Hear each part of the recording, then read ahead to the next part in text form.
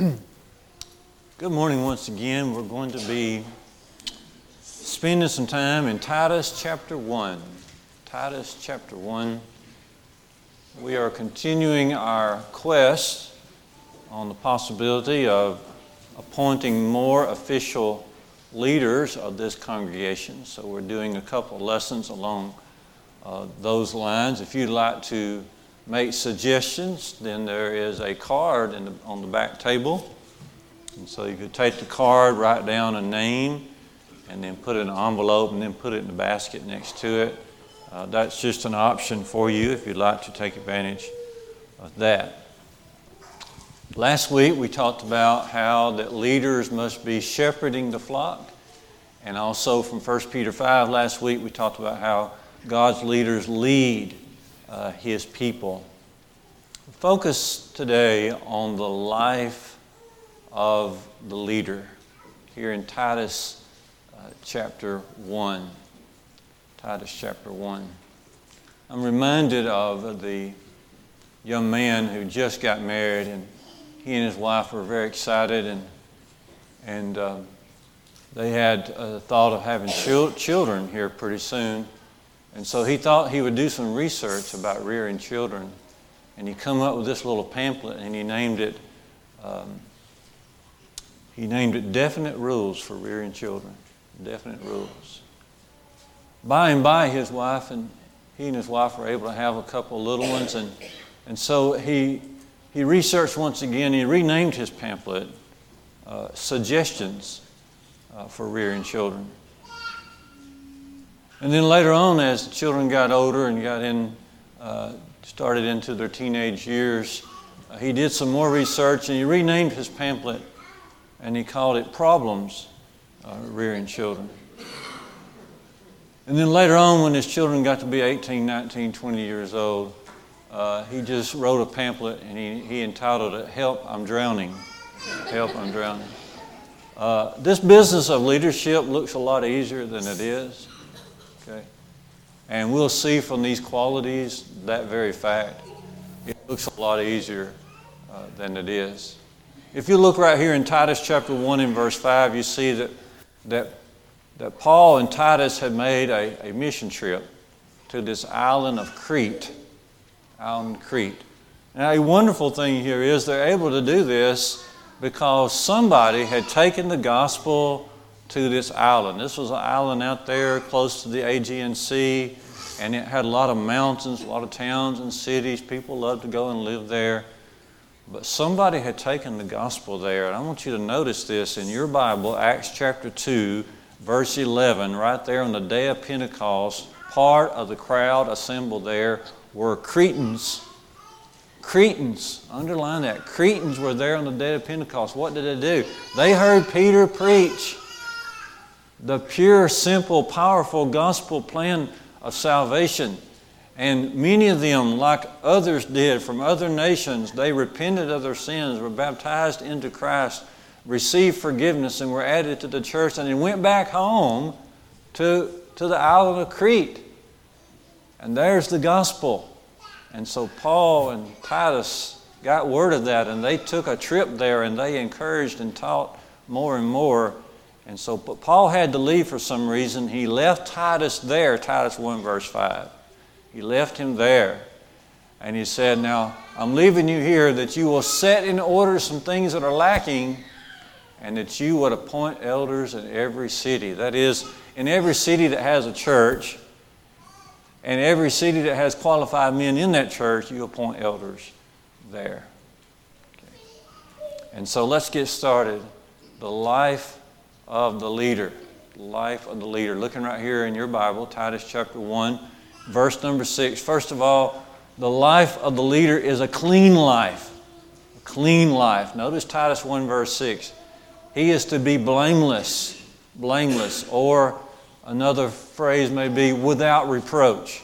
Without reproach. Blameless or without reproach. Of course, this does not mean perfection, because only Jesus then would be able to serve in this role.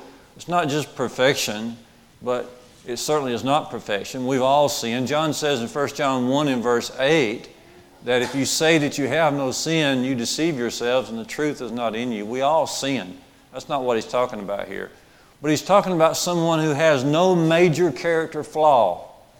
He's talking about someone who does not have a dominant sin in their life. He's talking about someone who's not defined by a certain sin. A person may have trouble spitting out some bad words. That defines them. Okay? A person may have trouble finding their way back to church on Sunday night. That's a sin that defines them.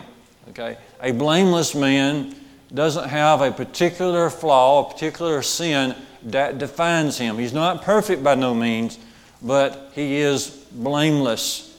He's blameless. And another thing about this blameless man, when he does do wrong, he is quick to repent.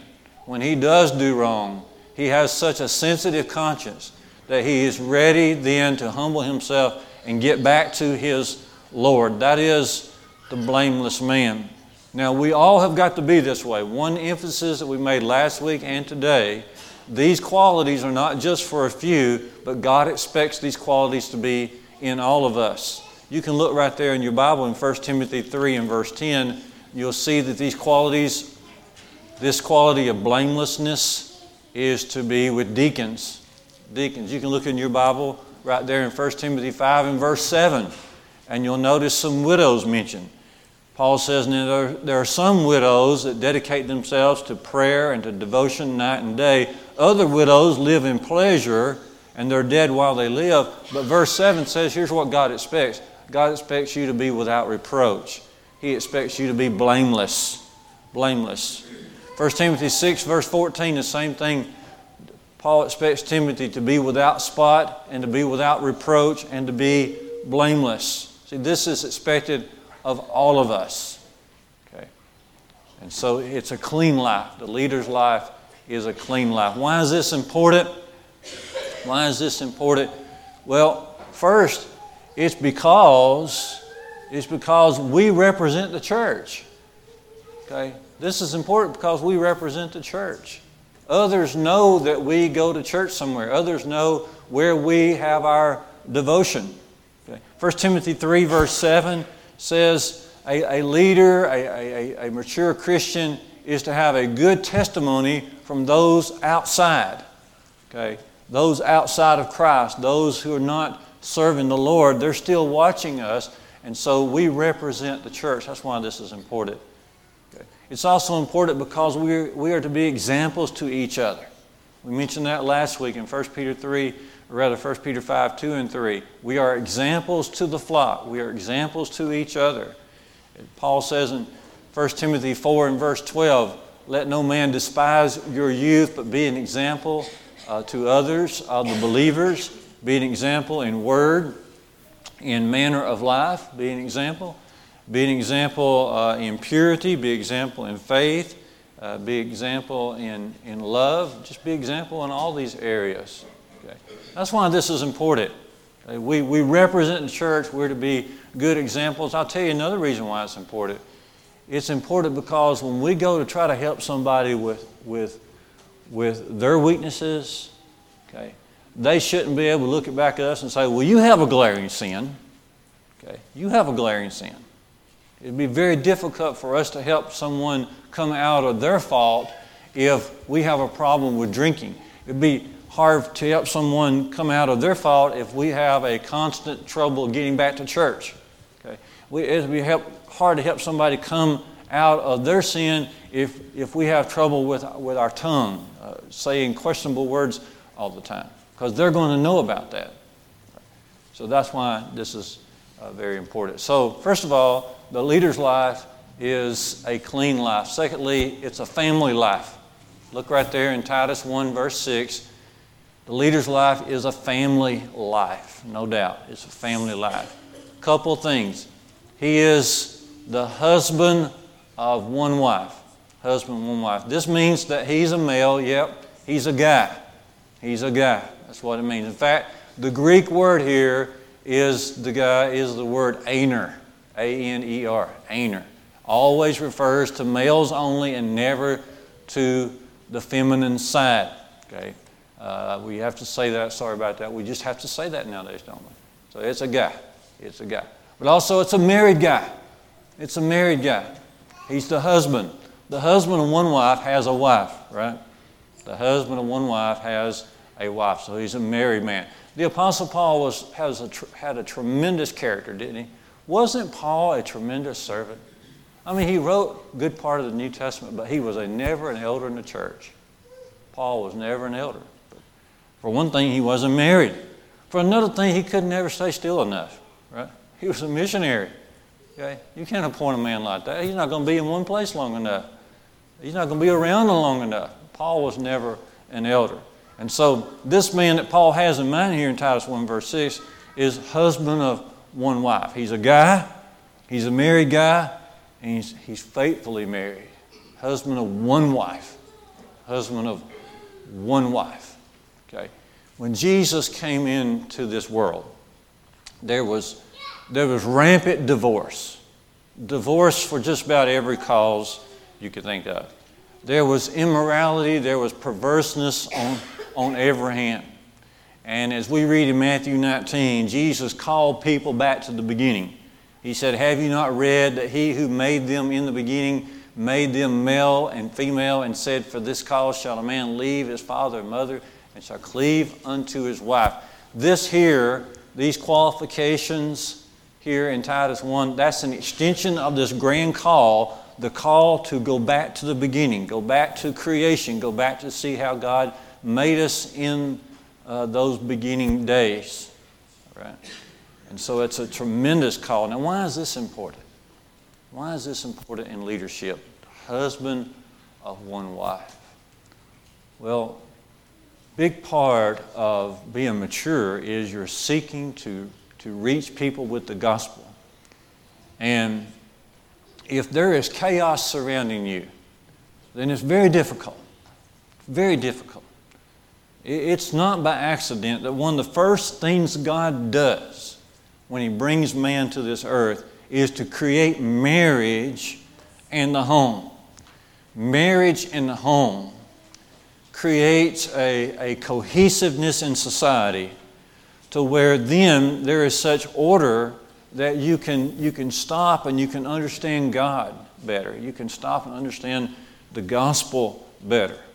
But absent the home, absent faithfulness in marriage, absent, a stable home, then there's chaos everywhere, and it's very difficult for the gospel to make inroads into people's hearts.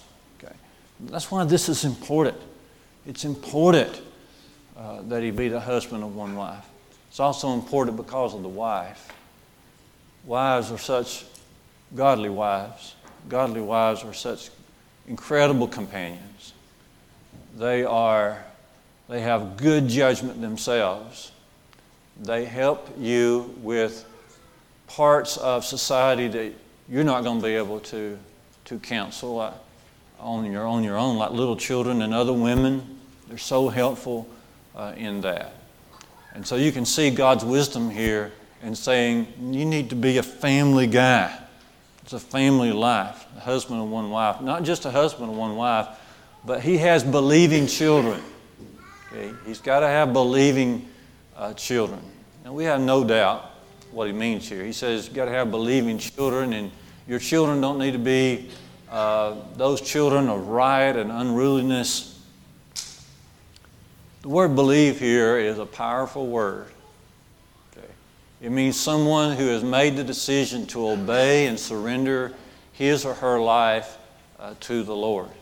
Look in your Bible back in 1 Timothy 4 and verse 10, where Paul says, "For this cause we labor and we toil, because we have our hope set on the living God, who would have all men to be saved, especially those that believe." Okay. And what does it mean to believe? Well, the Hebrews writer helps us with this in Hebrews 5, verses 8 and 9. "Though Jesus was a son, yet learned he obedience from the things which he suffered, being made perfect." Now notice this. Jesus became the author, the source, the author of eternal salvation to all those who obey him. So God saves those who believe and obey. This is what Paul has in mind here in 1 Timothy and also in Titus chapter 1, verse 6, having believing children. His children have grown up to the point, and he has led them to the point where now they have themselves taken upon themselves to obey Christ, and they have already started serving Him. Okay? These children he has in mind are children old enough to, if they went the other way, if they went towards Satan, they would cause a lot of division, a lot of riot, a lot of unruliness.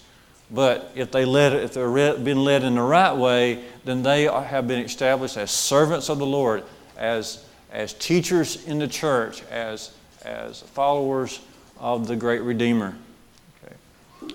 And so this goes along with 1 Timothy 3, 4 and 5, where Paul says that God's man rules well his own house, having his children in subjection with all gravity.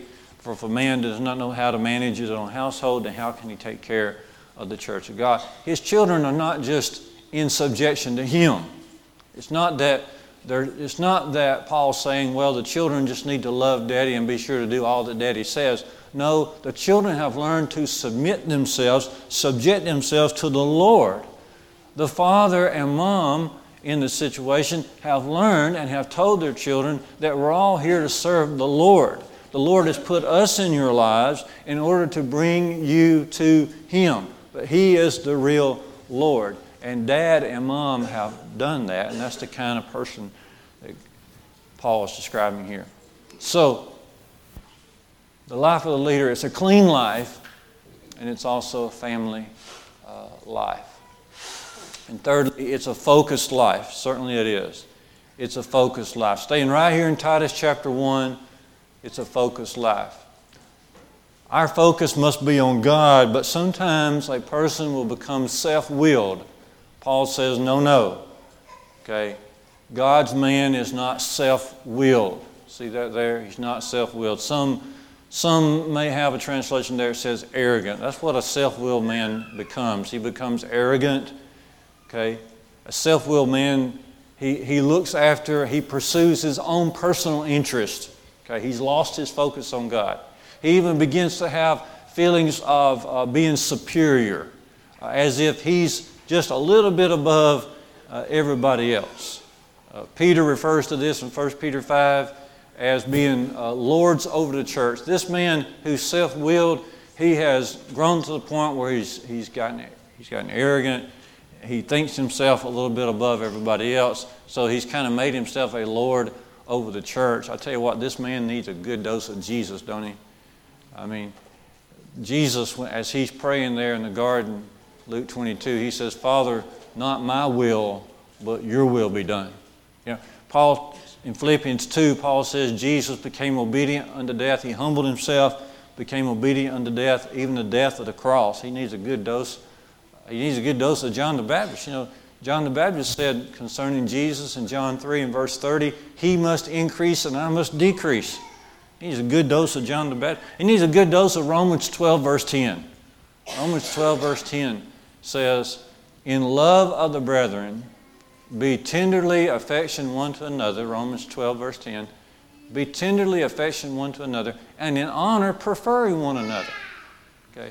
That's what guides us there. That's what shapes us to be who we are. Okay? We are humbling ourselves. We are putting ourselves in the background. We are doing things that will help other people and that will bring glory to Jesus. Why is this important? This is important because of respect and manners. Respect and manners. A self-willed man forgets that there are other people in the congregation also faithful, also involved. Okay. And a self-willed man will come along and make decisions that involves another faithful person's work, make decisions about that work without ever consulting that person. Okay? He'll just make arbitrary decisions. That's a self-willed person. That's not the kind of person I need. Okay? My person will understand that we're all in this together and there are others who are faithful and doing things, and so I am to work with them. I am to cooperate with them. If I'm going to make a decision about something that they're also involved in, I'm going to sit down with them. I'm going to get their input. I'm going to discuss this with them. I'm going to get advice from them. I'm going to give advice to them. They're going to give advice to me. See, a self-willed person has forgotten all of that.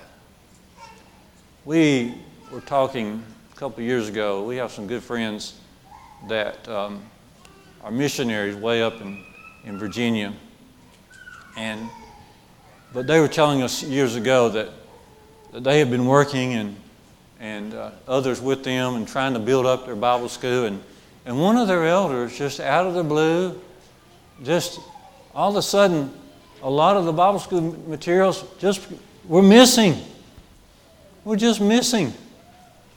And it come to find out that he decided that it was just time to clean out some things, and he threw away some of the very things that they had been using for several weeks.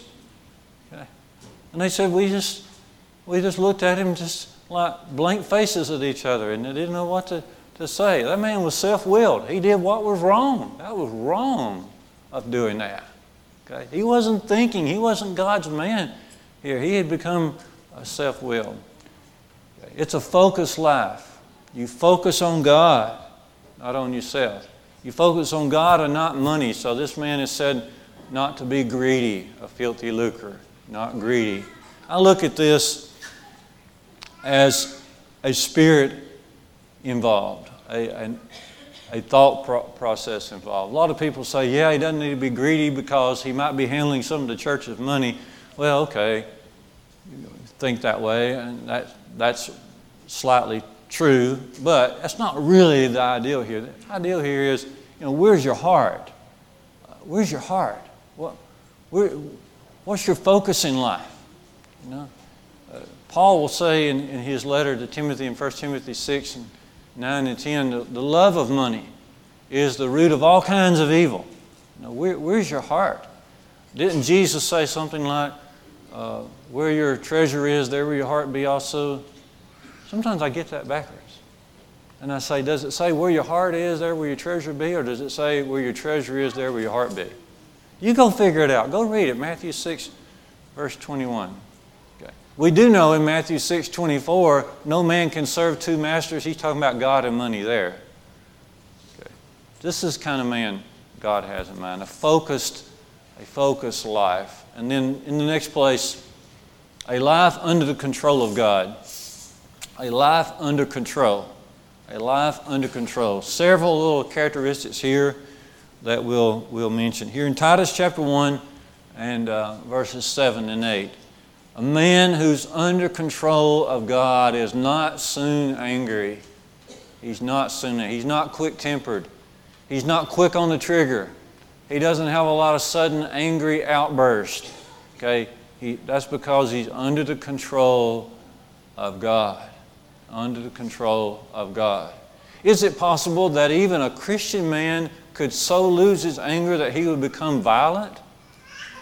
That he would begin to clench his fist? Well, that's possible. That's why he says here, he is not to be a striker. All right? He is not to be, he keeps himself away, at least in his mind, he keeps away from heated situations. Other people may become heated, but he's not going to get there. Okay? And he's able to do that because he's living a life that's under control of God, under the realm of God. Okay? And he's not a brawler. Now, some of your translations may have drunkard there. The word here really is brawler, someone who would act like a drunk. Okay? A man can so lose himself that he begins to sound like a drunkard. A drunkard he doesn't have something serious to say. He's just babbling about. Okay? He's just trying to get along with other people. But the seriousness of life never strikes this brawler. Okay? He doesn't really consider the fact that there is a hell waiting for those who do not know Christ. Okay? He doesn't consider that. And so he's not living under control of God. But a man that God has in mind is under control. not soon angry. He's not quick on the draw. Okay? He's never tempted to become so heated that he would lash out at somebody. Okay? He doesn't try to manipulate. He doesn't try to be a bully. Okay? And he's certainly not a brawler. You see, James says in James 1, 19 to 21, James 1. Now there in James 1, he's talking about receiving the Word of God. How are you going to receive the Word of God? He says, be slow to speak, quick to hear, and slow to wrath, slow to anger. For the wrath of man does not work the righteousness of God. Two things about an angry man. First, he's going to be ignorant.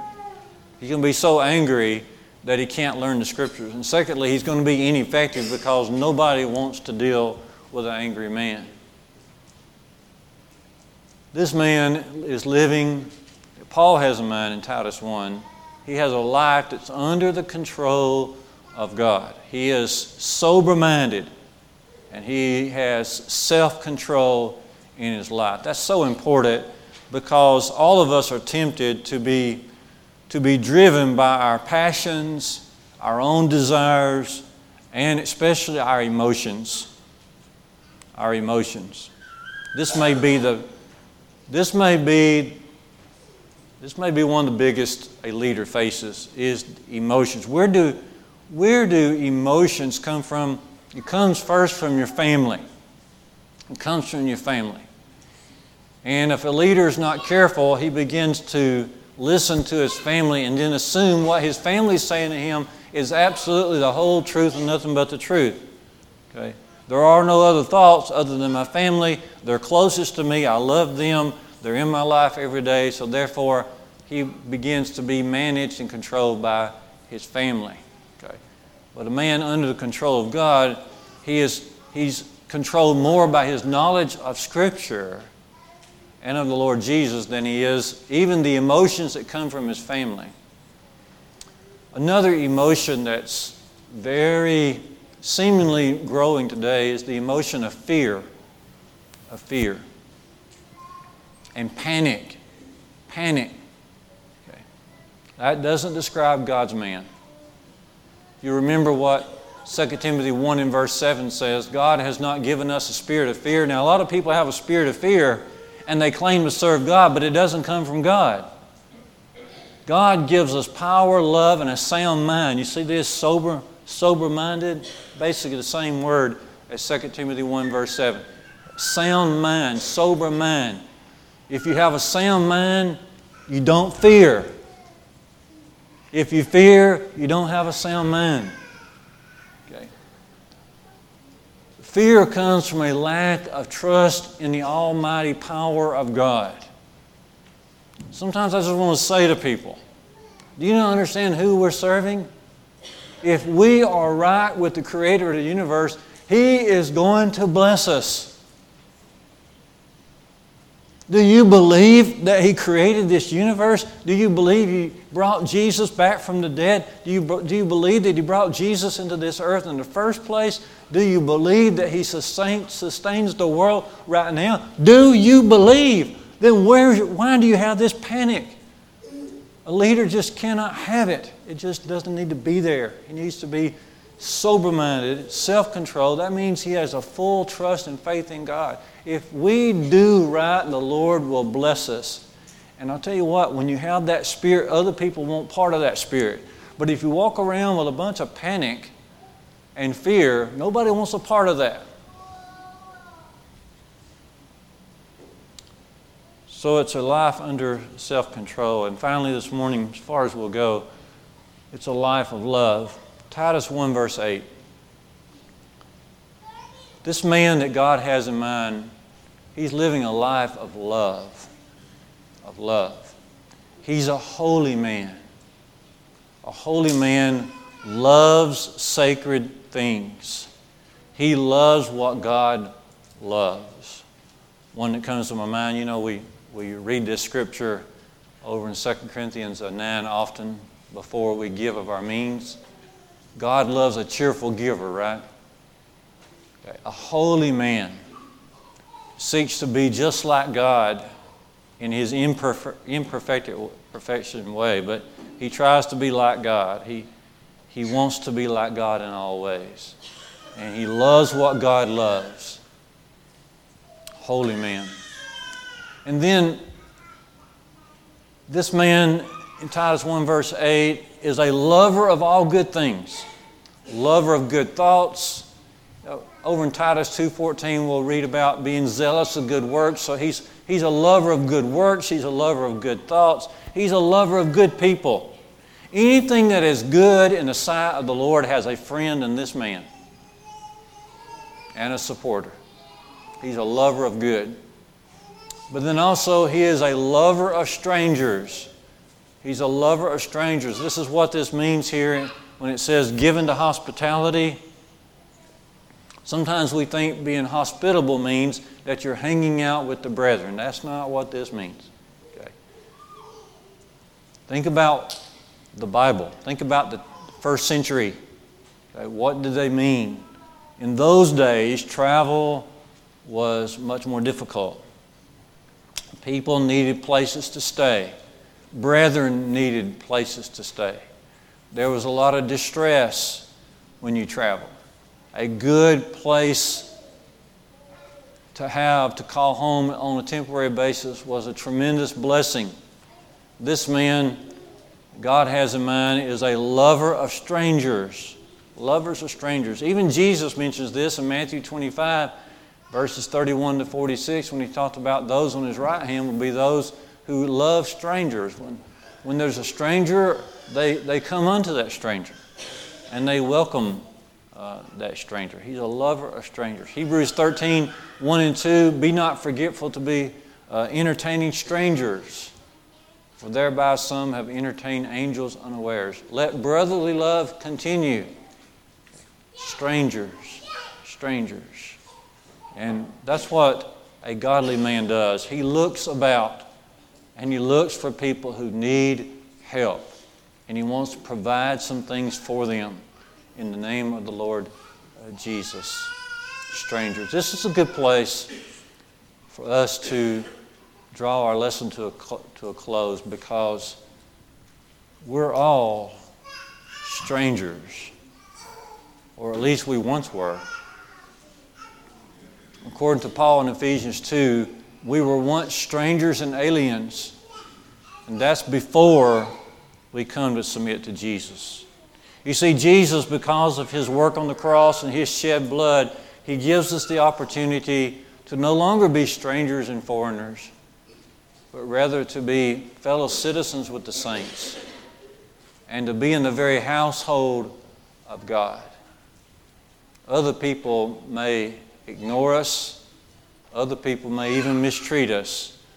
But when we come and follow the gospel way, God never counts us as a stranger again. In just a few minutes, we'll gather around the communion table and we'll get to reflect on that even more. But what love, what powerful love God brought to us. And it's all because He doesn't want us to be strangers anymore. He wants us to be at home with Him, to walk with Him now, and to be there at His throne in heaven up above forever and ever. We're about to sing this song. Is it called Let Him Have His Way with Thee? That's a good one. Let Him have His way with thee. That's what God wants. That's what a mature person does. That's a great benchmark for all of us. Let the Lord have His way with thee. Will you come this morning, right now, as we stand together, as we sing?